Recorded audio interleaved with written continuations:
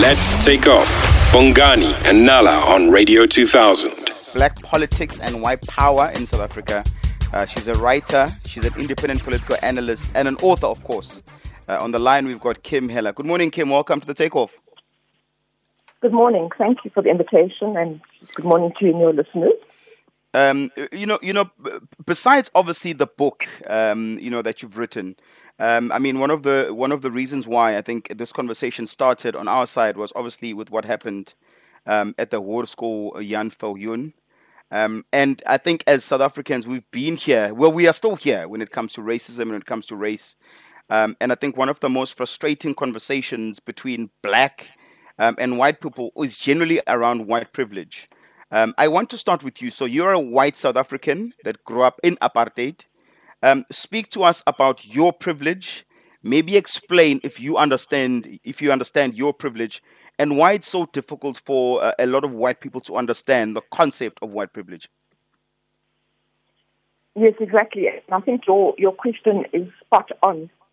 So I write in my book actually that every white South African in South Africa, and I say past, future or present, is a child of privilege, including myself. But because we have actually benefited for centuries on the back of black pain. And so when we speak about white privilege, it's illicit white privilege. It's gained off the destruction of the economic and cultural and social fortunes of our so-called fellow black South Africans. So what we have today is an unequal partnership.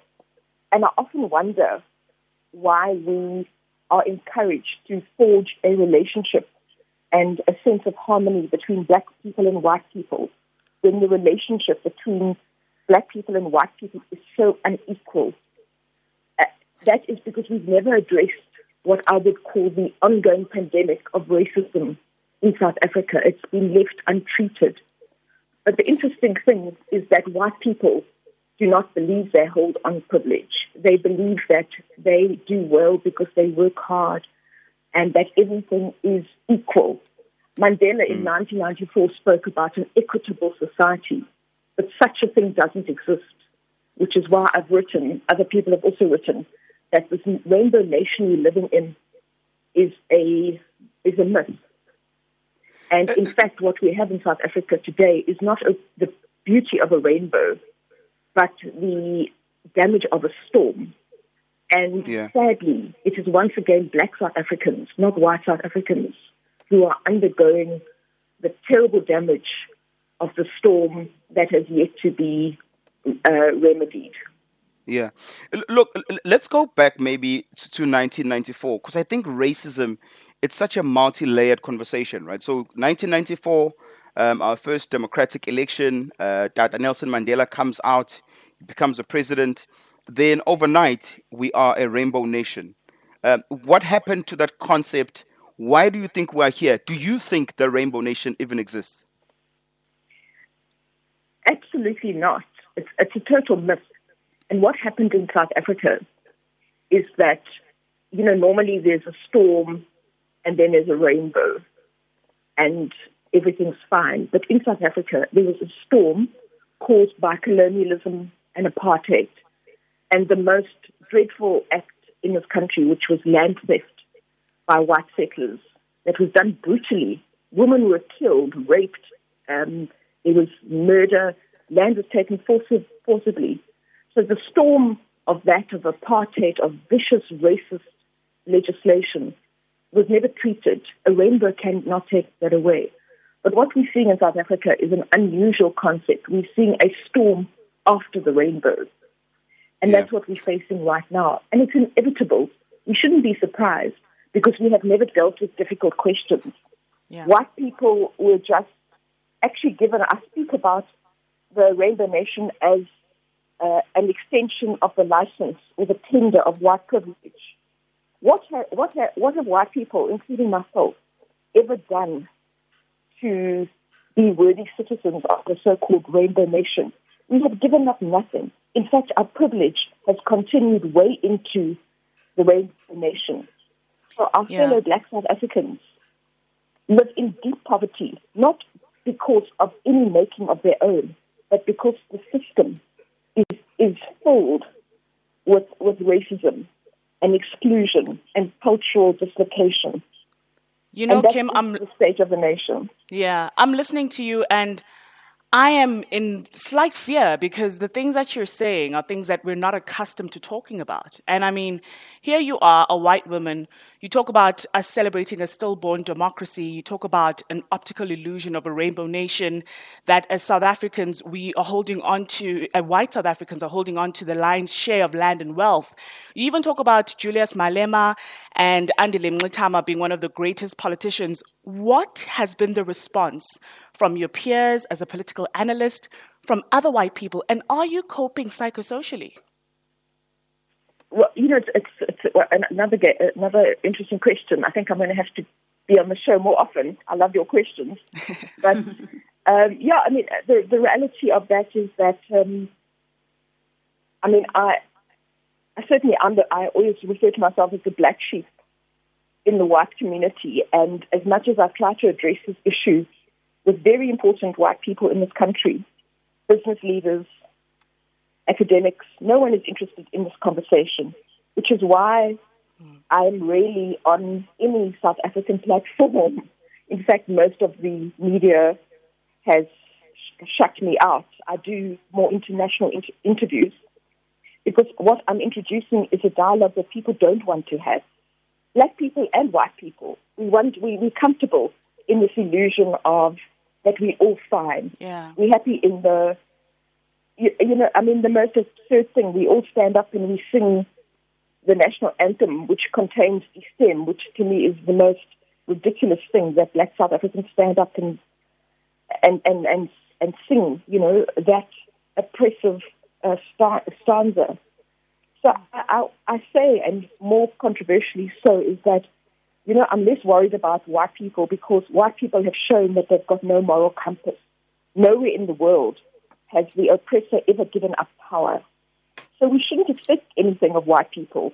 I mean, they're still benefiting. I'm still benefiting day in and day out from the system of racism.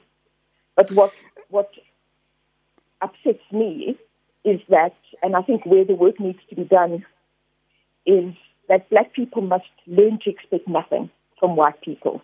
And they must build their own schools. They must build their own communities. They must invest in themselves. And their fortunes should be made within the black community. So we still have black people shopping all the time at white shops, boosting white business. You know, there's so much power in black people to say, enough is enough. We'll build our own communities. We'll support our own people. And therefore, the reliance on white people will become far less. But such is the system that in today's society, in most cases, it's still the white man who's the master. And most black people, including our politicians, just simply bow down at the knee of white supremacy, including our president, who seems to be very, you know, I speak about him as somebody who's pushing white interests rather than the dignity of a black child.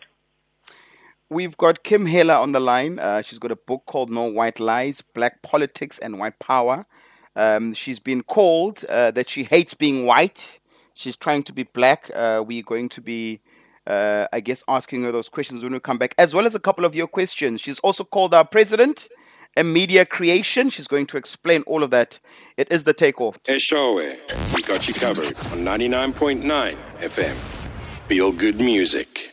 So we've got Helen on the line, the author of a book which makes a lot of people uncomfortable. No White Lies. I mean, Kim. Why do I call her Helen? We've got Kim Heller on the line. Not No Helen White Lies. Keller. I don't know why I went there. Black Politics and White Power in South Africa. And we've got Anga who wants to ask a question. Good morning, Anga. You're live on the best breakfast show in the country. Morning, Bongani. How are you doing? Well done. Well done for being here, sir. Thank you, man. Morning to everybody in the studio. 2 million gang. This is must keep it very short. Morning, Anga. I'm almost saying Helen now as well, but to the lady that just spoke now, the reason that I called, the last part that you said before they played the song, that as black people we need to have our own schools, we need to have our own malls, have our own things. That's what I've been preaching for the past 6 years of my life. And I'm actually, in my mind, and probably next year or 2 years from now, going to start on a journey of actually doing that. Because I think, as what you said, that we're thinking that, the oppressor at some point, they're going to come to a point of saying, no, guys, everything was wrong, so let's all... They won't do that. Anyone that has ever oppressed you, they want to hang on to their power. You know what I mean? People that let go of slavery didn't do it because they necessarily wanted to. It was because of certain laws and rules that was posed upon them, like apartheid. One of the reasons it ended because of sanctions that was posed on the country. I'm sure if it was up to them, it was never going to let go. But what I'm saying is, however, I'm not saying that we should hate one another, we should still embrace one another, but I'm saying as a people, black people, we need to actually come up with our own institutions. So therefore, we do not have to face these things at these schools and so forth and so forth.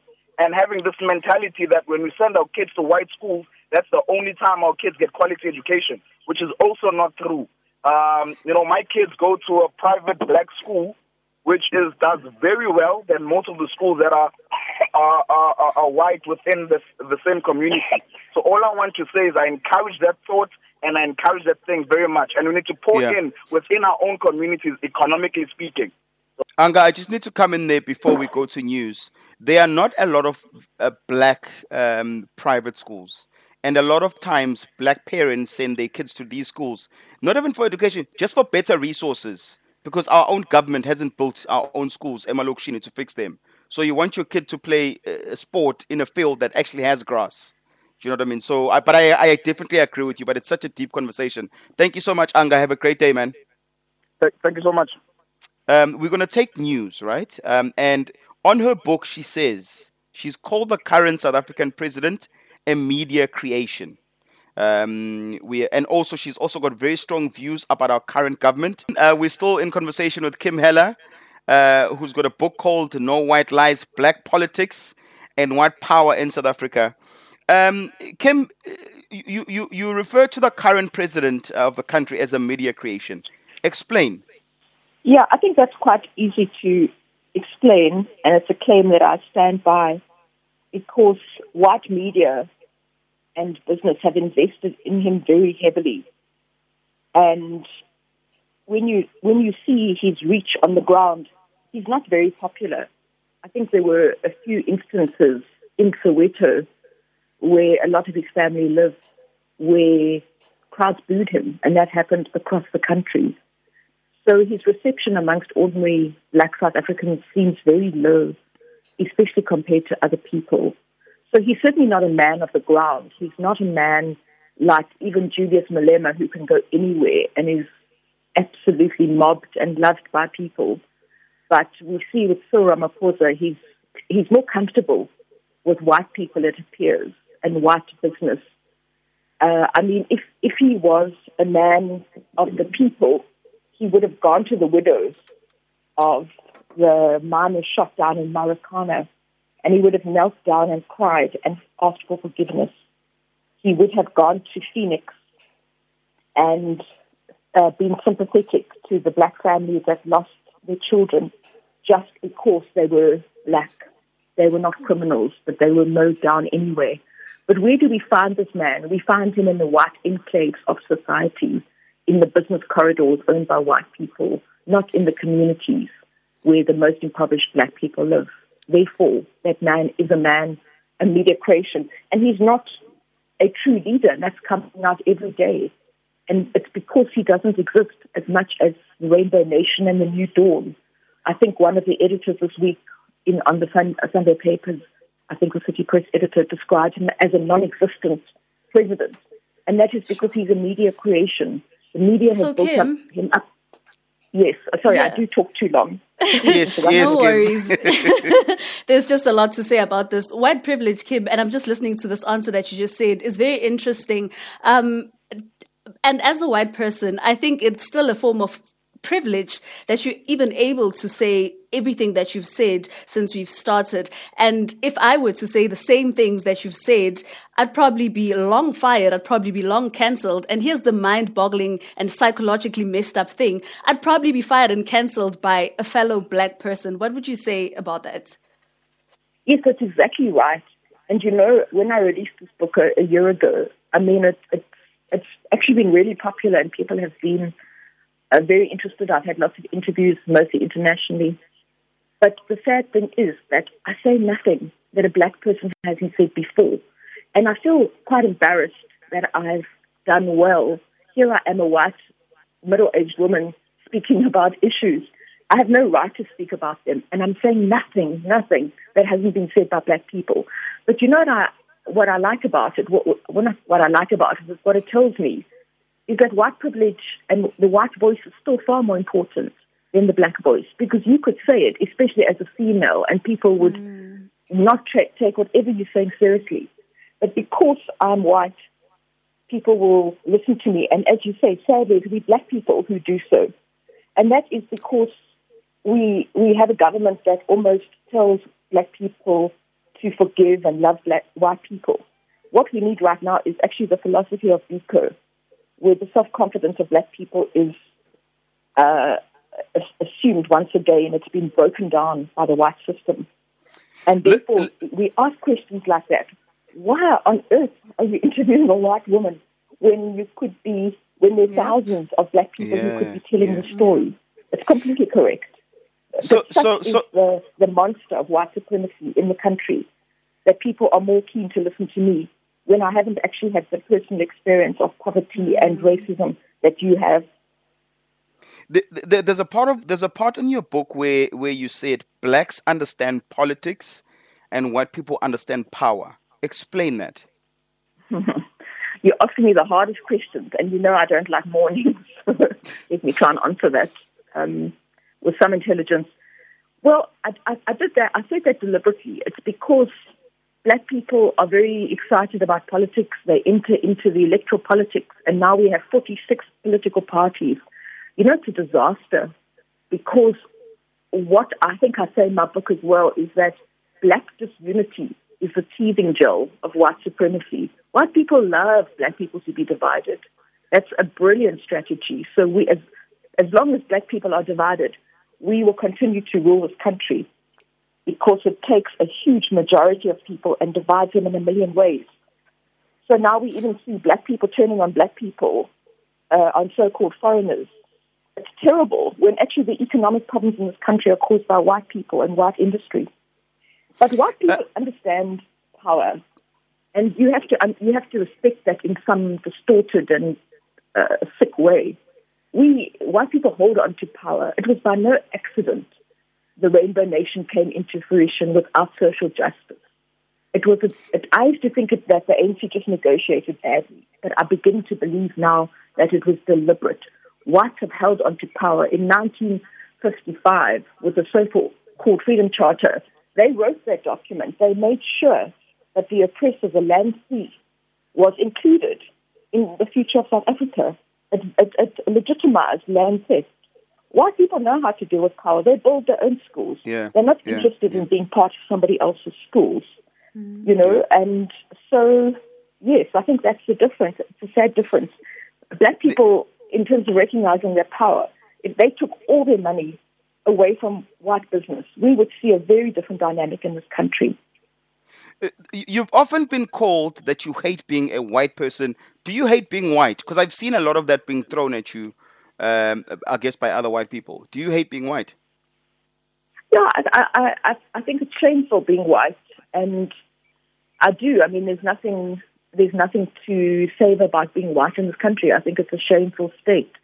And when I see, even for myself, there's no exclusions. Biko spoke about all white people being the same. And people often say to me, thank you, Kim, you speaking and you helping things. But I'm not really, because I'm still the oppressor. I still live in comfort. I still enjoy unearned benefits every day. So what we need to do, whites are shameful beings in South Africa until we face the fact that we must make reparations, that stolen land must be given back, that the economy, the white hold over the economy has to be completely shifted until we learn African languages, and that we don't assume we go into a hall and people will speak English. So actually we control everything, and we're not interested in giving anything up. So yes, Kim, I do. Yeah. And I mean, you even call yourself a recovered freedom charterist, which is quite interesting. When was the shift? When did the shift happen for you? Because you haven't always had this thought, and you've lived in white privilege and you grew up in that environment. When did the shift take place for you? Well, I did grow up in a very conservative household, and politics was something, my politics wasn't well appreciated. But as soon as the ANC, I had worked on, in certain anti-apartheid structures before. With 94, I believed that the ANC was the best thing to come. And I rushed out to get my membership card and became involved. I even was a junior person working on the first campaign. I worked with Madiba, so I was very in favor of the ANC. But what I've realized as I've grown older is that the ANC is protecting white interests. And it took me a long time to realize that, and it's a very painful thing to realize. Because, and why I'm against charterism, is that it makes sure that the white oppressor and the black oppressed has equal right to South Africa. But that's not the case. White people came in here and stole land. They stole the economy. So I don't believe they should be equal partners. The time now is for social justice. So I'm a big advocate of social justice before reconciliation. And why I say I'm a recovering charterist, for as long as we carry on with this Rainbow Nation reconciliation nonsense, black people are never going to be liberated. We will never see liberation. I need you to hold it. I need you to hold it there, because there's a very important conversation that I want to have with you before we wrap, right? I'm going to read you the comment, and then we'll answer after we play a song. So this is what the comment says. Very racially dividing topic. Cyril doesn't visit the farm murder victims. I'm white. I am not in power of anything. Just a normal working person. What's this lady on about? She's generalizing white people. We are not rich and powerful. And we're going to talk about that, because some white people say, guys, I'm not rich. I was born after 1994. I'm poor like you. So we'll talk about that when we come back. Here's some Queen Latifah. Hey, it's Queen Latifah, UNITY. So Kim, here is a message that comes through. It starts off by saying, this topic sucks. Very racial dividing. Cyril doesn't visit the farm murder victims either. I'm white. I'm not in power of anything. Just a normal working person. What's this lady on about? She's generalizing white people that we are rich and powerful. Unearthed wealth, not cool. And then they wrap by saying they won't listen to the show again, because I don't know whether the show is racist or whether you are racist. What do you have to say to that? White people who are saying, I don't have privilege. I'm not born rich. I don't have any money. Well, that's exactly what I said at the beginning of the show, is that not only are white, we're so far away from where we need to be, because not only are white people without moral compass that they would say, look at what we have done to our fellow black South Africans for generations, but they even deny that they are guilty of such, that they're guilty of privilege. And as I said at the very beginning, every single white person, no matter how rich or poor they are the children of privilege. They enjoy privilege every day, whether it's walking into a shop and speaking English and assuming that the black person at the counter or serving them or wherever would automatically revert into their language. It's about walking into a place and being treated better because they are white. It's about being afforded different bank rates and having access to economic structures that their fellow black South Africans aren't. So, I mean, I'm quite bored with that rhetoric of white people saying, I'm just ordinary, I haven't benefited from. It's nonsense. Every white South African, and not only now, but in the future, white people will continue to benefit because, unfortunately, we have a government that is too timid to touch whiteness. So the system, which is filled with structural racism, will continue. How do we fix it, Kim? So here's the thing. I want to live in a country where people can get along, our kids can be raised in a safe environment. How do we fix it? Can we fix it? The only way that it can be fixed is to completely re-engineer the social and economic structure of the country so that land is returned. In fact, every black person should be given land back. It shouldn't be caught up with land return in this long 20, 30-year process. Land was stolen, land must be returned, and the structure of the economy has to be completely transformed, not little bits of BEE, but a fundamental transformation of the economy into black hands, where it belongs. And language must change. I mean, the fact that we are speaking English and Afrikaans as our main languages of businesses is nonsense. Start speaking an African language and you'll exclude white people because they have been too arrogant to ever bother to learn any African languages. Those are the dynamics we have to change. That is what is going to humble white South Africans and make them think that maybe I have to change. And black people, just in conclusion, black people need to be bolder about asserting what is theirs, because at the moment they're second-rate citizens in their own country. And to be honest, sometimes they behave like that. So that's what I was trying to say earlier, is that we need the philosophy of Biko, of black consciousness, to get... I always say that the black mind is occupied by whiteness. We need Biko to get whites out of black minds. That is the answer.